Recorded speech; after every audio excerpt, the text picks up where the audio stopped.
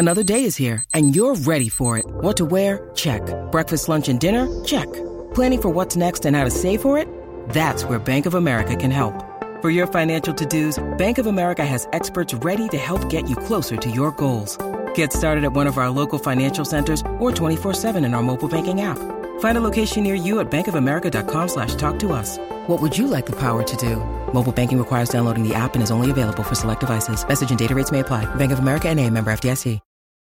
Your brain needs support, and new Ollie Brainy Chews are a delightful way to take care of your cognitive health.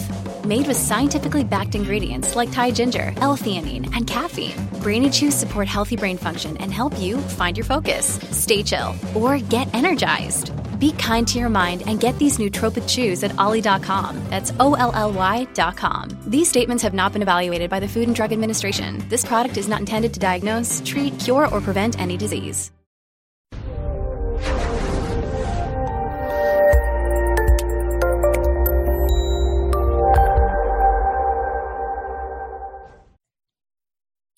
This episode was pre-recorded as part of a live continuing education webinar. On-demand CEUs are still available for this presentation through All CEUs. Register at allceus.com/counselor toolbox.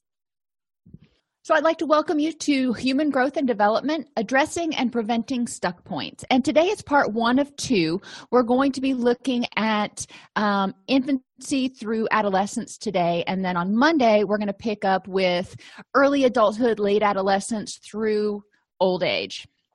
And one of the things I really want you to think about during this is, the clients we're working with, a lot of us work with adults and not so much with children. But things that happen in childhood, things that fail to occur in childhood, developmental things that may not have happened, don't have to continue to negatively influence people in their adulthood. We can help them kind of reparent themselves, if you will. So we're going to talk about ways that we can help parents prevent these problems, but also help parents or help adults who are experiencing issues sort of address those issues to mitigate problems, because we can't change the past. We can't give them the Ward and June Cleaver childhood. And so what can we do to help them improve the next moment and live a rich and meaningful life? We're going to identify the major psychosocial milestones for each age group. And we're going to talk a lot more about the psychosocial stuff than the biological, but we're going to hit on the biological just a smidge so you kind of can put everything into perspective and think of your children, your grandchildren, the kid down the street, or maybe your clients in terms of what they're going through. Learn about things that may thwart development, identify protective factors for healthy development, and conceptualize behaviors as goal-driven in order to better understand their purpose and provide appropriate redirection. So when we're looking at youth who are engaging in maybe early sexual behaviors, let's look at that as goal-driven. What is the function of that? And it may be to get acceptance and compensate for, if you will, low self-esteem. It may be for a variety of other reasons, but we want to look at that instead of saying this is a bad behavior. We want to say this is a functional behavior. How is it functioning, and what went wrong? What do we need to help this person do to live a life that's going to be less fraught with problematic behaviors? So, infancy milestones. You think, well, stuff that happens in infancy, does it really impact the child? And the answer is a big, gigantic, yes, it does. Between 0 and 1, children master the use of their hands, start crawling, respond to familiar words, discover voices. They rely on parents for comfort to meet their basic needs. Now, this is a really important point. Children, babies have 5 different cries, and each one means something a little bit different. I'm hungry, I'm cold, my diaper's wet. And you begin to learn that with your own child, what that sounds like. And if you're around other children, you begin to differentiate between their cries. And you can tell a sleepy cry from an angry cry or a scared cry. And this is the way the child starts learning to communicate and trust his or her own needs. They get this feeling. They don't know what hunger is, but they get this feeling. And when they make that cry, they get fed and they're like, oh, made the problem go away. Score. The problem comes in when the parent is unable or unwilling, generally it's unable, to differentiate the child's needs and stuff.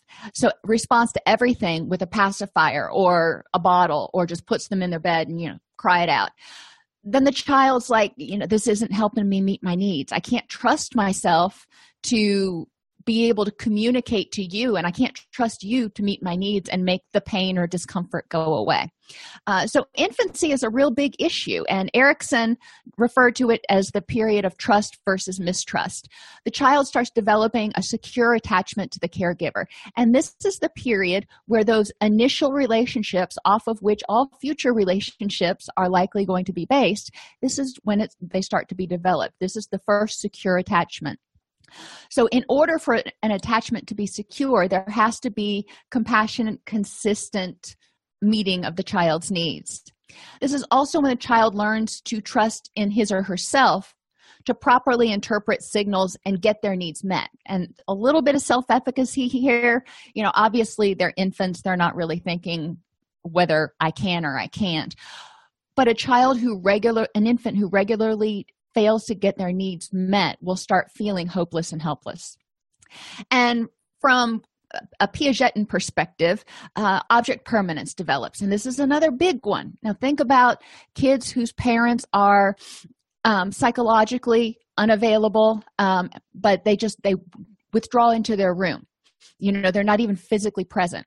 For a child of this age, when somebody disappears, you can't see them anymore. They're gone forever. That concept of you can put a toy under the blanket and the child won't realize the toy's still there until they're a little bit older. Same thing applies for humans. So when we put kids down for their nap and we walk out the door, in the child's mind, we've gone to Never Never Land. We've gone away. So when children cry or call out or whatever, and we consistently respond and come back through that door, they may not realize that we haven't gone away and come back, but they start developing a confidence that we're going to be able to be there to meet their needs.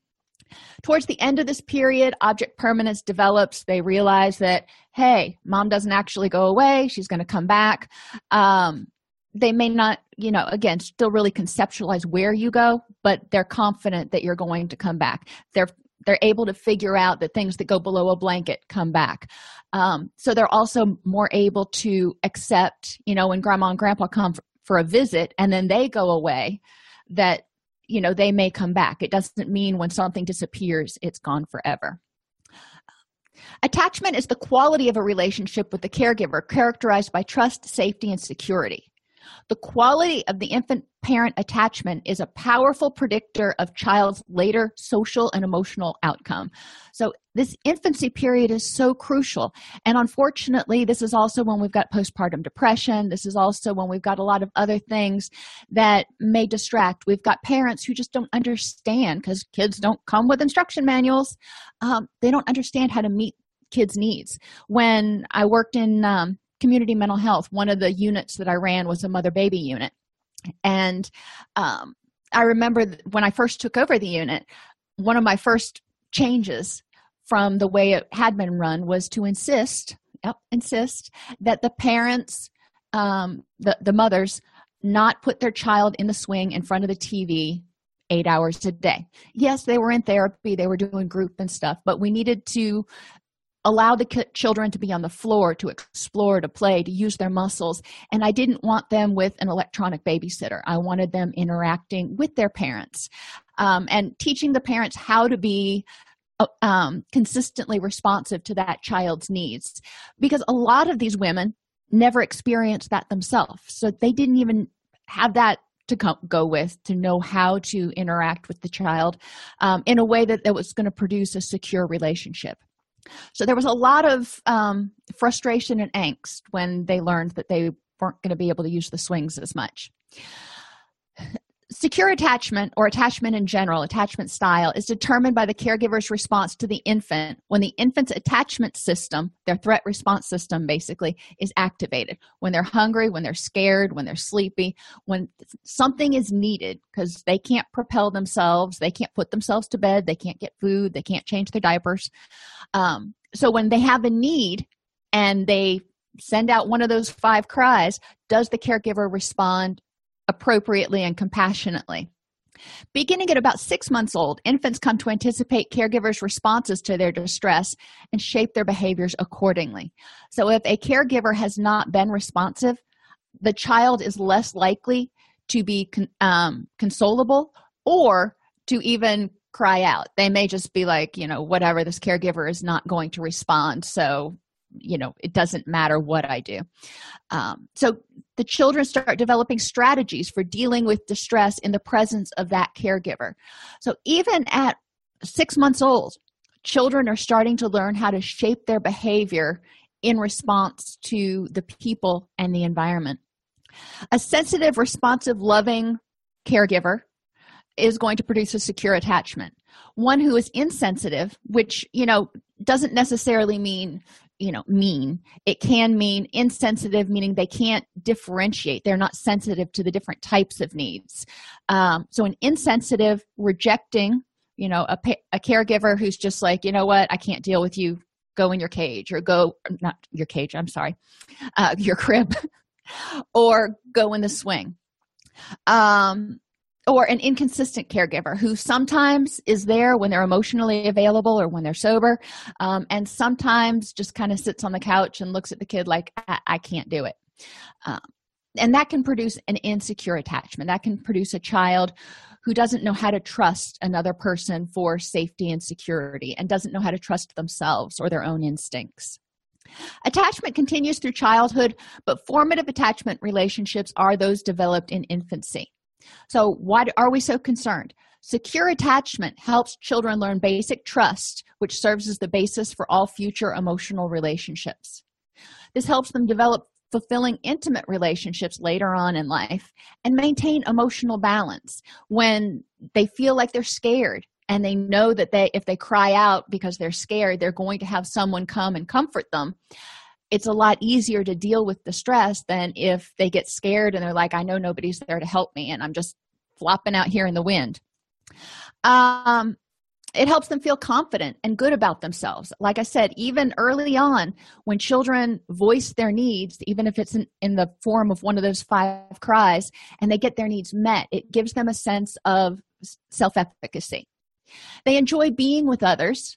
They can rebound from disappointment and loss because, again, remember, secure attachments, when something happens, the child gets upset, maybe they're trying to learn how to pull themselves up, on the sofa or whatever. They've progressed a little past crawling and they fall on their bum and they start to cry. Well, that's a disappointment for them. They're probably not really hurt, but if a parent goes over and comforts them and encourages them to try again, it helps them start learning how to rebound from disappointment and loss. And they learn how to share their feelings and seek support. At 6 months, they're not coming up to you going, I am feeling really upset today. They're cranky. They are irritable. They are sad. They are sullen. They are withdrawn. However the child is acting, if the parent is sensitive to it and is able to try to meet that child's needs and figure out what's going on, which can be a guessing game sometimes, but it still helps the child know that if they share their feelings, know that there's somebody there that will give them support. So we really want to look at in adult relationships or in adults who didn't have secure attachment growing up, how do we help them? We want to help them become mindful of what are your needs. When you were an infant, maybe those needs weren't met. Maybe you were told that your needs didn't matter, even as an older child. So now let's start being mindful. Let's start paying attention to what your needs are. And let's look at why those needs are important. Why is it important to take care of yourself when you're exhausted? Why is it important to take care of yourself when you need comfort and support? Is that weakness, or is that being strong, knowing that it's okay to ask for comfort, comforting and support from others. So we want to help people really start looking at what they were supposed to develop in this initial secure relationship and develop that secure relationship with their own internal parent, their own internal self that says it's okay to be sad right now. So yes, they've got to sometimes do some reparenting and play split roles, but ideally, once they start learning how to reparent themselves and do all this stuff that ideally a parent would have done, they can start communicating that to others. When they need a hug, they can say they need a hug. When they're exhausted, they can identify, you know what, I'm really tired today. I just can't do that. They can start setting boundaries and getting their needs met in healthy, appropriate ways. More effects of secure attachment. People who are securely attached explore the environment with feelings of safety and security, which leads to healthy intellectual and social development. So people who don't have this may be really timid. They may not go for promotions. They may not interview for jobs that may be a little bit outside their scope. They may be afraid to reach out and try to make friends with people because they're afraid of rejection. So if they're not secure, children who have a secure relationship have a base to go back to. You know, if they go out there and they have a failure, it is not pleasant, but they know they can go back to home base where there's comfort and security and kind of regroup and figure out what to do next. If they didn't have that, then they're out there, they have a failure or an unpleasant event, and they're just kind of like flopping in the wind. So we want to encourage people as adults, again, to encourage themselves to explore the environment, to be willing to be open to relationships, and encourage them to look at the successes they've had and learn how to accept failure and nurture themselves. Secure attachment helps people develop the ability to control their behavior, resulting in effective management of impulses and emotions. If you're getting your needs met as they come up instead of stuffing them all down until you're just like one big pit of neediness, then you're going to have more energy to deal with life on life's terms. So if you're getting enough sleep, if you're eating well, if you're taking care of yourself, if you've got positive relationships, if you are, when you have something go wrong and you need help, you ask for assistance instead of, you know, carrying the weight of the world on your shoulders, it's going to be easier to manage impulses and emotions when something bad happens, because you've got that energy freed up. You're not still trying to juggle 16 things from last week that you haven't dealt with yet. So living mindfully, living true to oneself is really important to encourage in clients. Secure attachments create a foundation for the development of identity, which includes a sense of capability, self-worth, and a balance between dependence and independence. Now, each one of those characteristics can be an entire session or group in and of itself, but that self-efficacy is really important. The ability to control one's own body and get one's needs met, those are the basic developmental tasks of infancy and early childhood. Self-worth is being loved and being able to be loved for what you need. If you've got a rejecting parent or caregiver, then the child may start to feel that they are not worthy of love. If the caregiver is always ignoring the child or telling the child to be quiet, go do something, putting them in their crib, whatever, the child may start to experience a lowering of self-worth because the parent doesn't even want to be around them. And develop that balance between dependence and independence. Dependence relies on you being able to trust somebody else, being dependent on their help and those sorts of things. Interdependence is what we talk about in our groups. Dependence, independence, and interdependence is kind of the middle of the continuum.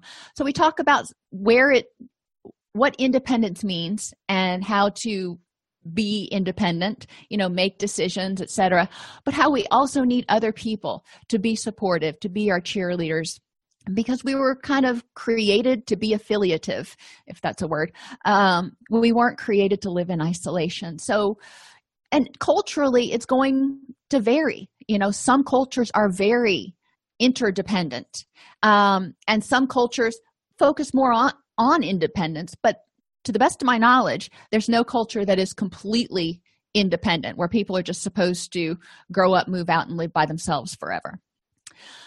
Secure attachments establish a moral framework that leads to empathy, compassion, and conscience. So we can start helping people develop empathy for others at this point. Generate a core set of beliefs, and provide a defense against stress and trauma. Stuck points. If the child doesn't have basic food, shelter, safety, love needs met, they may never be able to trust others.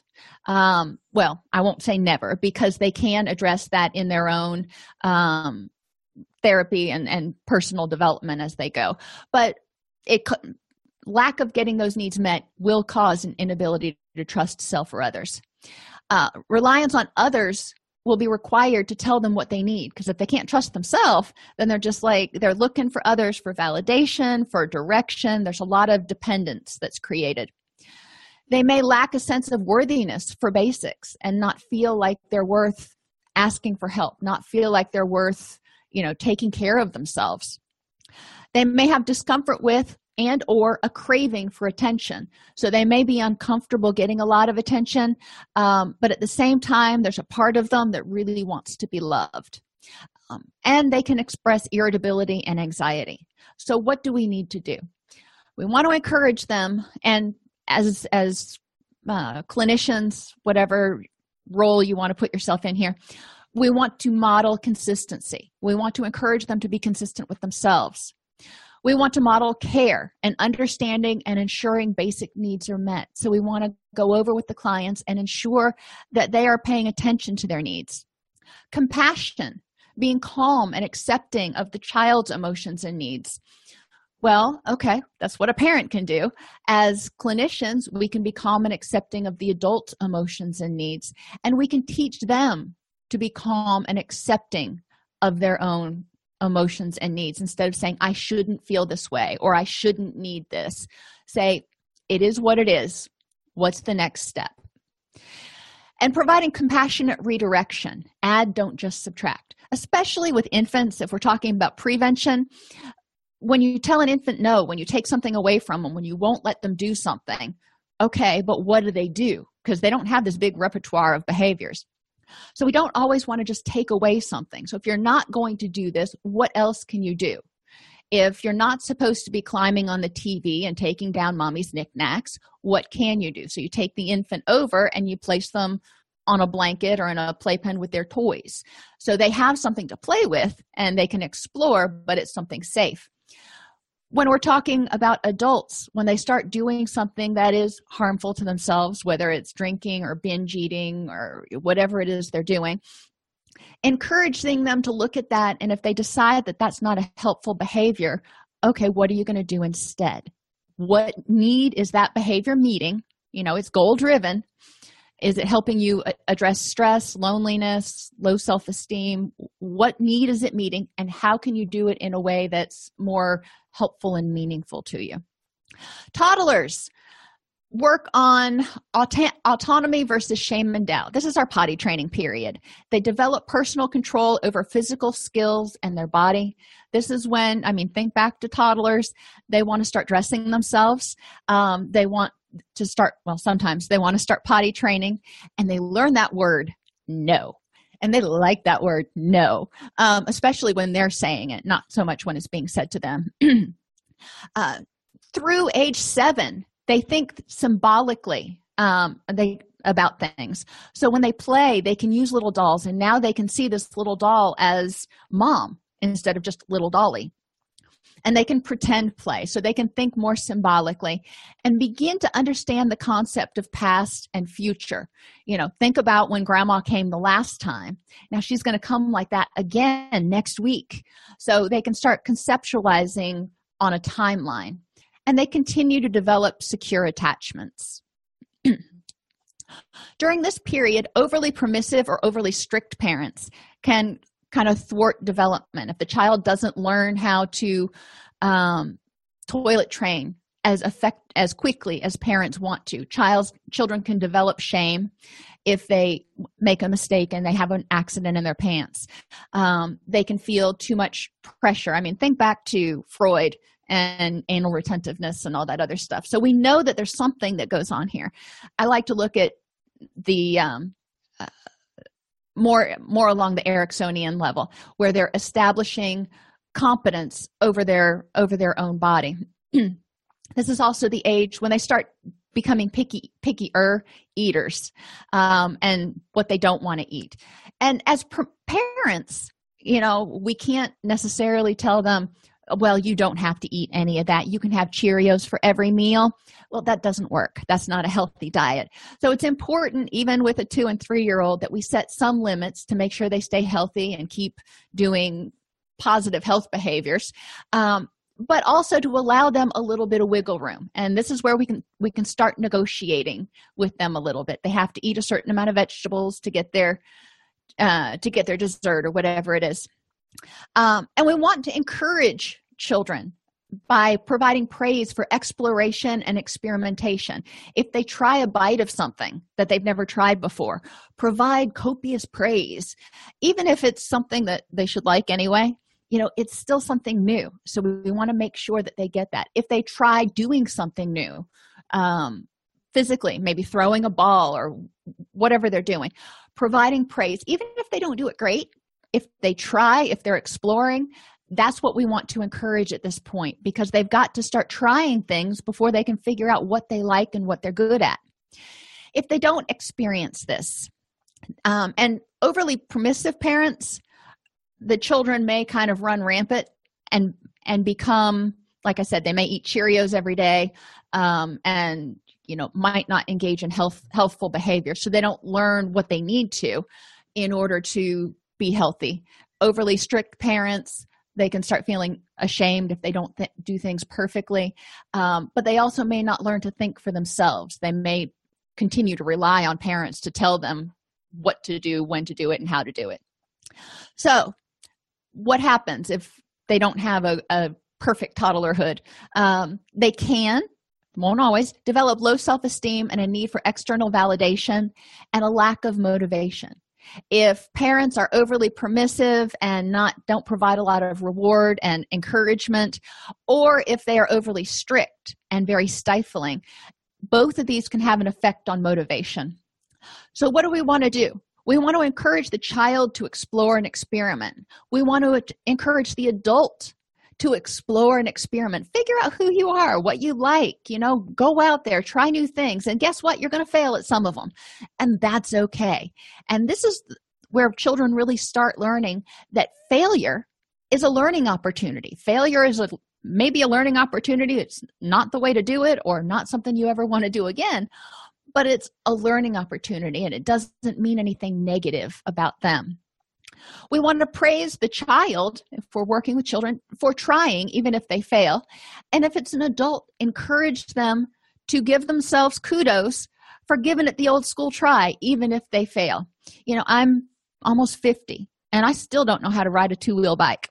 But I've gotten on and I've tried before, and it's been pretty disastrous, but at least I tried. And now I've just decided that it's not that important to my future goals to learn how to ride a 2-wheeler. But it's important to be able to look at things like that. And a lot of people are like, you don't know how to ride a bike? I'm like, nope, never had one. So we all have different things that we've explored, experimented, tried, had access to. And it's important that people know that they're not going to be perfect, and that they're loved for who they are, not for what they can or can't do. So our unconditional positive regard really starts coming in. Infancy, toddlerhood, and early childhood, really Rogerian in terms of parenting. We want to provide that support, encouragement, and positive redirection, and unconditional positive regard for the person. And if they didn't get that, then we need to teach them how to do that now. Preschool is the initiative versus guilt stage, according to Erikson, where they start asserting control and power over the environment. Too much disapproval can result in guilt. So this is when they're going to school, they're trying to make friends, they're trying to do new things, and they're testing limits. 4 to 6-year-olds test limits. And we have to set limits. But there's also a place for approval. We want to make sure that we're providing approval for things they do well. And ideally not resorting to just the no because I said so. When we provide disapproval, explaining to them why that's not okay.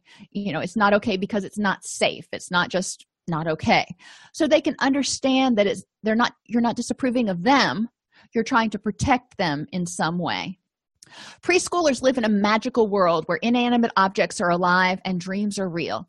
So it can be a challenge to differentiate in this group truth versus fiction when you start asking them, who broke the lamp, or tell me about what happened at school today. You can get some children who are very fantasy oriented, so needing to bring it back down. I remember at this age, my son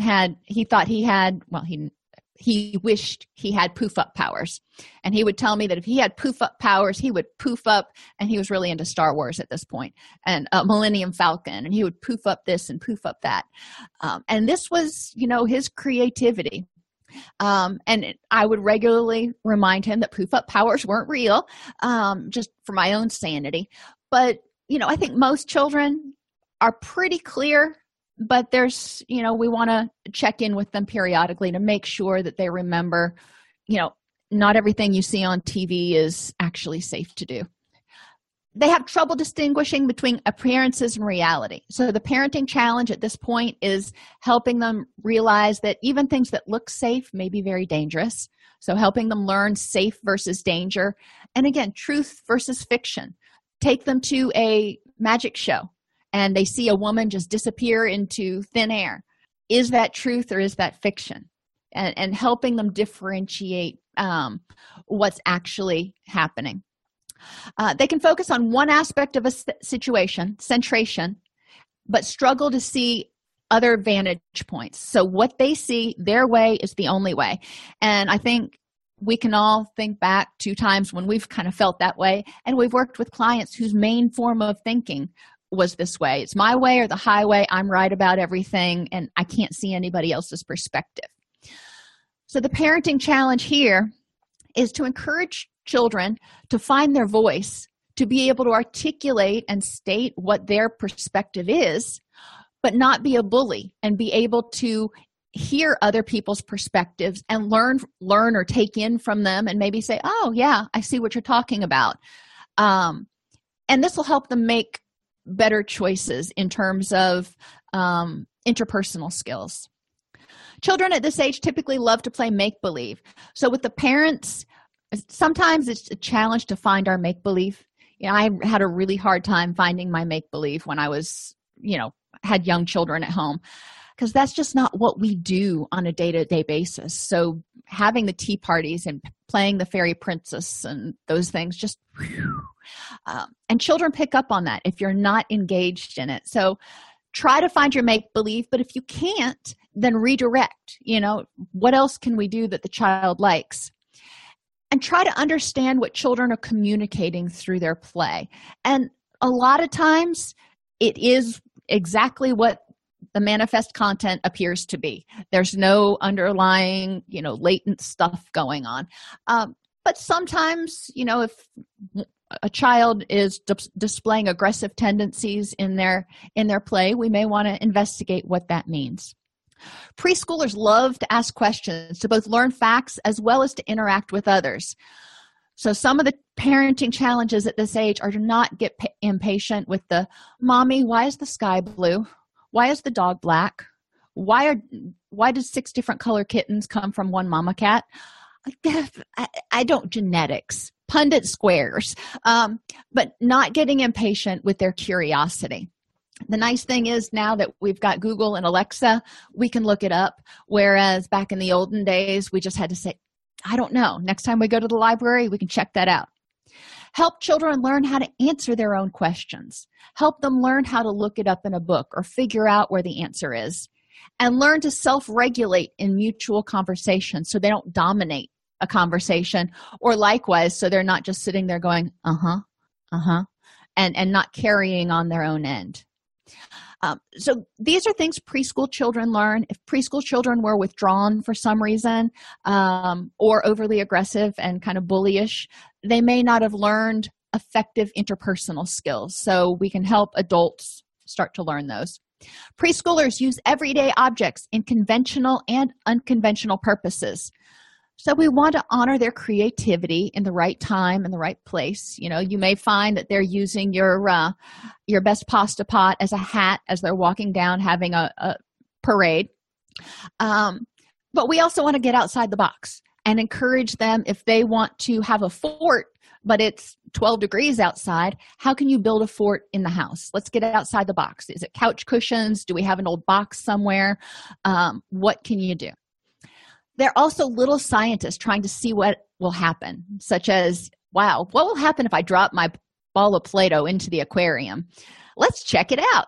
And they don't have a stop between, I wonder if I should do this. It's just like, oh, I'd be curious to find out. So they may test rules and boundaries. So parenting challenges here can include cleaning the aquarium and being consistent when children try things, developing rules. Before you try something, why don't you ask for mommy's help? Or call me because I'd love to see what would happen. That way we can always intervene if we need to help children stay safe. But we also still want to encourage that exploration. Children at this stage crave structure. So if they don't have structure, they may act out in order to get boundaries and limits placed upon them. They may act out for other reasons. So again, we want to ask, in this situation with this child, what does this behavior mean? But we need, as parents, to provide structure and consistency and steadfastness. With adults, as adults, they're running their own lives. They are going to set the amount of structure that's comfortable for them. But you want to encourage them to be true to themselves in how much structure they need. Some people don't need much, but some people start to get really stressed if they don't have a lot of structure. So encouraging them to figure out what do they need in order to have the highest quality of life. Piaget uses the term pre-operational to describe the reasoning patterns typical of children in this age group. They're easily fooled by appearances.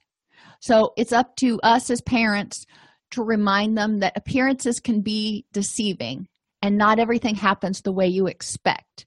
As if you're working with an adult, this is where you start introducing dialectical thinking, the both and. Can it appear to be a wonderful thing and be not a good choice for you? Yes, it can. So encouraging people to think dialectically. Preschool children often have difficulty putting into words how they feel or what's going on inside. So parents need to pay attention to nonverbal and verbal cues and help children label their feelings. If they're angry or if you think they're angry, seems like you're really angry right now.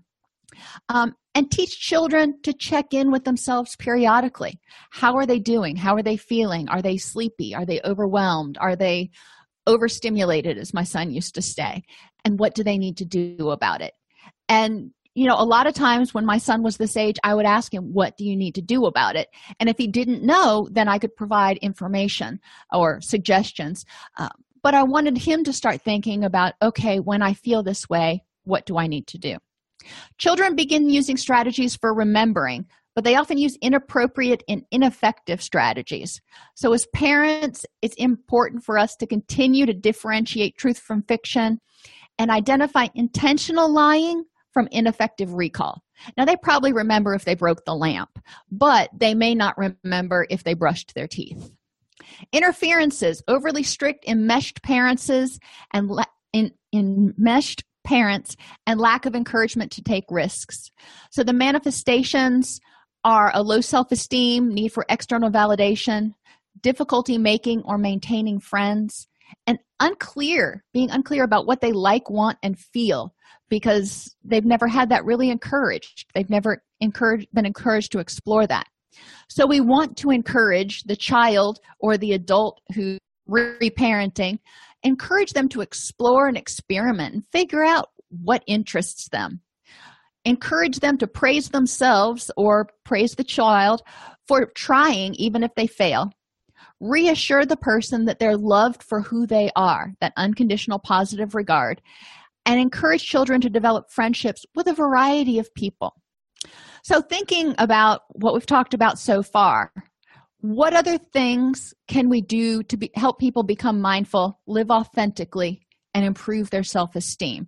That's really what early childhood is about. And I mean, there's also development of coping skills. But help stop the addiction epidemic by becoming an addiction counselor or recovery coach and earn a median income of $41,000 a year. AllCEUs offers convenient online multimedia programs starting at $149 to fit your budget and needs. Visit allceus.com/certification to learn more. That's allceus.com/certification. Okay, so moving on to middle childhood, early childhood, 7 to 12 years. Industry versus inferiority. And Erikson's stages, the way he labeled them, didn't necessarily always make to me, but this is when the child is coping with new academic and social demands and is developing a sense of confidence and efficacy. Is he industrious? Is he able to do what he sets his mind to? Is he able to make a change, make a difference in his or her little aspect of the world? Cognitively, thinking becomes less egocentric. They start becoming more able to take other people's perspectives and begin to realize that their thoughts and feelings are unique. So let's ask what other people think. And it's the beginning of logical thought. A plus B equals C. And they're starting to see consequences. If I do this, then this is going to happen. Age 8 is a milestone across cultures, and children are perceived by adults as having attained a new level of competence at this age and are often permitted to be on their own more often. So the parenting challenge here is creating a safe, stable environment for youth to fledge. Now, these dimensions were created many years ago.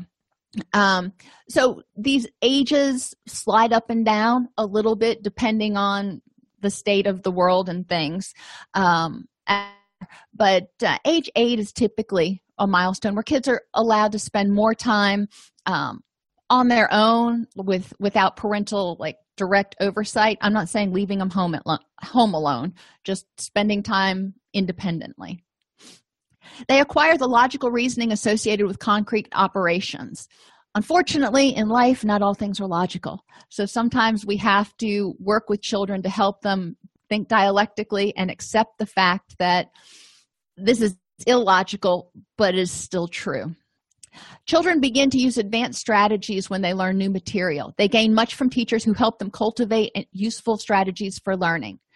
So identify your child's temperament. If you're an adult, identify your own temperament and learn how you most effectively learn, through hearing, through seeing, through doing, and try to arrange your environment that way. So you're meeting your needs in the most effective way. So I've mentioned it before, Effective Teaching, Effective Learning by Alice Fairhurst is a great tool to use to help learn how to educate or interact with people of different temperaments, especially if you're a supervisor or a teacher or even a counselor. They're able to be fairly logical and organized when working on problems with concrete objects, but that abstract stuff, not so well. So this is where manipulatives are usually really helpful. They have difficulty dealing with abstractions, hypothetical situations, and multiple variables. So it's helpful for parents to work with children on conceptualizing hypotheticals, the what if. All right, you're going over to Sam's this weekend to go swim in the pool.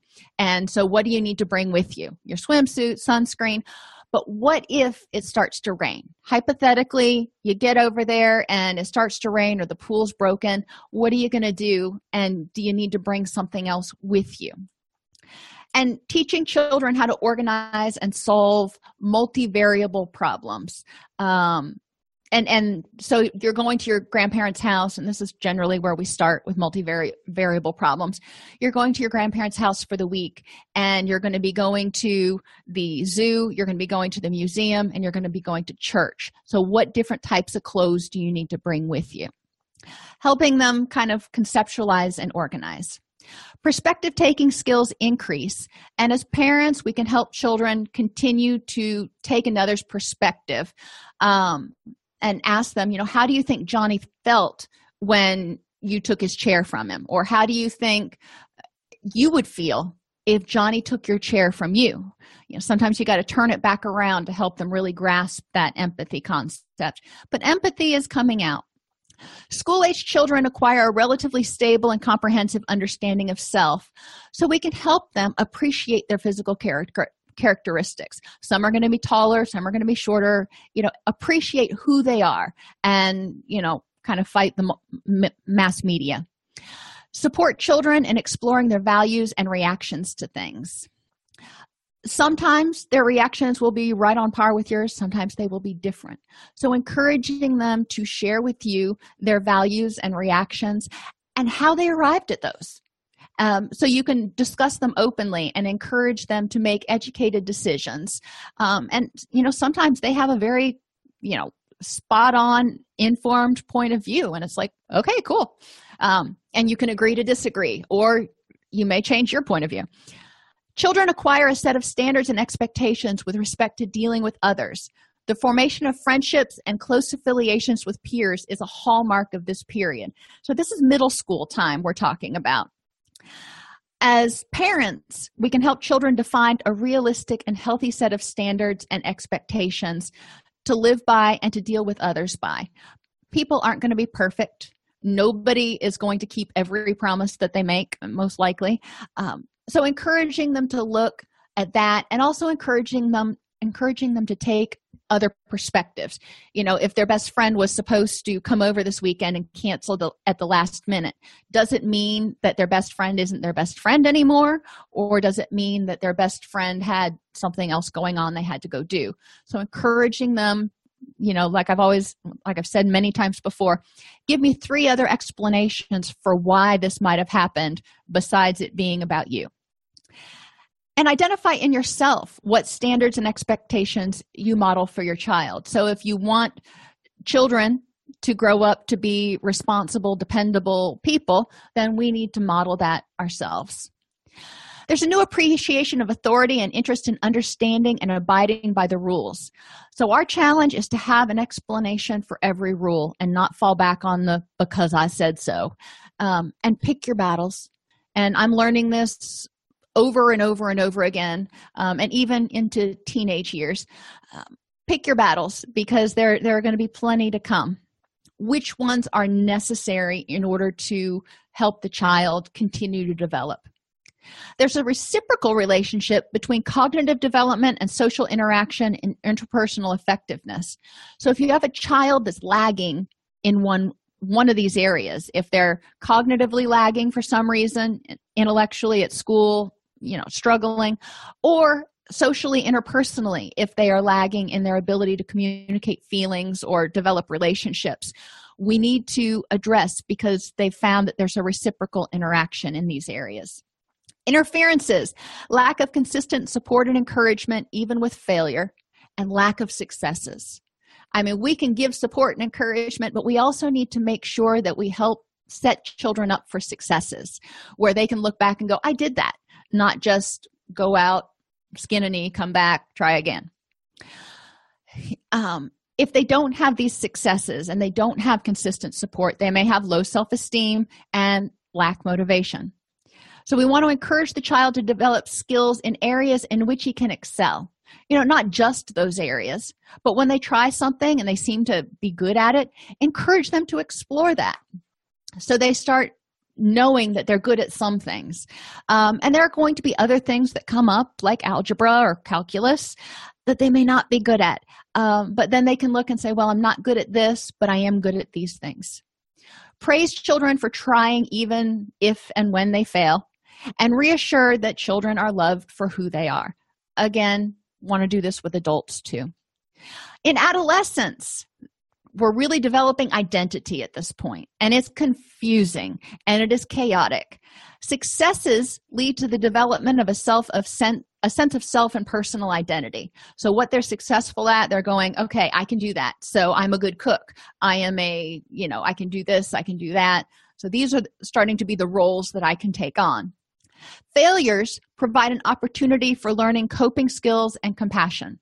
So not only how to deal with failure, but how to be compassionate with themselves and not tell themselves that they're a stupid idiot, but say, you know what, that may not be for you. So developing self-compassion when they experience failure. During this time, youth are developing the ability to think about abstract concepts and logically test hypotheses. Sometimes it's, if I sneak out my bedroom window, are my parents going to catch me? And that's, it's adolescent thinking 101. But they're going to test limits and they're going to test hypotheses. Can I pass this test if I don't study for it? I'm sure most adolescents try that one. Interferences in the development of identity and a strong self-esteem. Lack of support for individual wants, needs, and goals. Youth during this period will go through phases. Most youth go through phases where their parents are just kind of cringing, going, oh my gosh. I know both of my children went through phases like that where I was kind of gritting my teeth because it was their independence showing. Wasn't what I would have chosen, but wanted them to work through it and decide whether that was something they were going to embrace or move on, because it wasn't harmful to them. So I needed to support them for being an individual. Lack of stable, consistent, positive relationship. So it's important during this period, not only with the parents, but that they also have friendships that are stable, consistent, and positive. And it doesn't have to be 17 friendships. It can be 1 or 2. And those 1 or 2 are going to have hiccups. So stable is kind of relative, but somebody that they can consider a confidant. We want to make sure that they have successes in things that they do, and they get educations about and opportunities to develop coping, life, and interpersonal effectiveness skills. Most of you know that I homeschool both of my children. But just because they're homeschooled doesn't mean that they don't get out and socialize. And as K-12 and online schooling becomes much more prominent, it's going to become more important to remind parents that children need to get out and have the ability to experience other teens and other youth and develop their interpersonal effectiveness skills. As mobile devices and texting have taken over, people have lost a lot of interpersonal skills. They don't know how to look at one another eye to eye and have a conversation as much anymore. They become very anxious. Social anxiety is going way up right now. So it's important, culturally right now, what I'm saying is it's important to make sure that youth have face-to-face opportunities for interaction and are able, even if it's on social media, they have opportunities to develop coping and life skills, to deal with stuff they see that they don't like, stuff that's triggering. Okay, it's triggering. How do you deal with it? Manifestations, still low self-esteem and lack of motivation. So what do? Encourage the person to develop skills in areas in which he can excel. Provide support when the child's world seems chaotic. Now, if you're working with an adult who didn't develop a secure identity in early adolescence or in adolescence, we want to encourage them to figure out, where can you get support? Where can you fall back to? Where is your safe home base when life seems a little bit chaotic? Who can you rely on? And as clinicians, we may be part of that support network initially, but we want to encourage them to reach out to other people and develop a support net. And I encourage people to have 3 or 4 people in their life that they can rely on. And sometimes they can't rely on them for the same things, but they need to have support. Identify and help people learn how to identify and set SMART goals: specific, measurable, achievable, realistic, and time limited. SMART goals will set them up for success, which will set them up for increased self-esteem and self-efficacy. But a lot of people really stink at goal setting. Have them start out telling you how to do something they know how to do, like bake a cake or rebuild an engine or change the oil in your car. That's a goal. And then have them tell you step by step how to get there. And then say, okay, now let's do that with something else that you want to do, like get your degree. What's the first thing you need to do? And help them see that it's not as complicated as they may be making it. Remind them that they are loved for who they are, not for what they do, for being good, honest, helpful people. Those values that they find so important, that's who they are. it doesn't have anything to do with what they can do, whether they can bake, whether they can drive, whether they can, sing the national anthem. Model and reinforce positive coping skills, whether you're a parent or a clinician. We want to be able to model this and reinforce it when clients use them. And encourage opportunities for the development of interpersonal skills, whether it's, if you're working with a client, encouraging them to go out on social outings, having support groups or various different types of, peer-led support groups maybe hosted at your facility in order to encourage people to develop relationships and interact and develop those interpersonal skills. So, preventative protective factors include parental involvement. So if the parent wasn't involved and you've got an adult who, is struggling because they didn't accomplish some of these tasks, how can they do that? Well, they need to tap into their inner parent. And, a lot of people back in the 70s and stuff talked about the inner child. Well, you've got an inner parent too. Think about it, remember Bugs Bunny's angel and devil on the shoulder. Encourage the person to tap into their inner parent and tell themselves what they wish they would have had a parent telling them when they were growing up. What do you wish a parent would have done for you when this happened? What do you wish, if you had a parent here right now, what do you wish they would do for you? Parental consistency. Again, if we're working with parents, encouraging them to take the time. If they're going to set a rule, they need to enforce it consistently. Otherwise, the child will learn ways to manipulate it. So being consistent also tells the child that, you're worth the attention and the effort. For the adult, encouraging them to be consistent with themselves. And they're going to make mistakes sometimes, and they're going to fall back into self-defeating patterns. But be consistent in their compassion for themselves, picking themselves back up and going, okay, let's learn from this and move on. Connection to positive adults and peers. So it's important, regardless of the age, to have positive relationships. And ideally, get involved in community organizations. It can be volunteering, it can be church, it can be whatever. But so there's a connection to the community. It can be helping out at work if you really enjoy your job and you want to be there on your time off. So you have a sense of connection and meaning in some of the things that you do. Develop a positive view of self and future. So looking at identifying those things that are important in your life and those people that are important in your life, and where do you see yourself a year, 5 years from now? What does it look like? How do you see yourself as a happy person 5 years from now? And people need exposure to and development of coping skills. To this day, when I'm working on different presentations, I occasionally come across a new approach that I'd never heard of before. And I'm like, oh, well, that sounds cool. Mindfulness has been around for a long time, but has really only come to the mainstream over the past 10 years or so, I think. And this is something that is so helpful with a lot of our clients. So encouraging adults to even go and explore what are some new ways that might be out there that can help me deal with anxiety, depression, social anxiety, etc. Develop interpersonal effectiveness skills. Most of us have some, very few of us have perfect interpersonal effectiveness skills.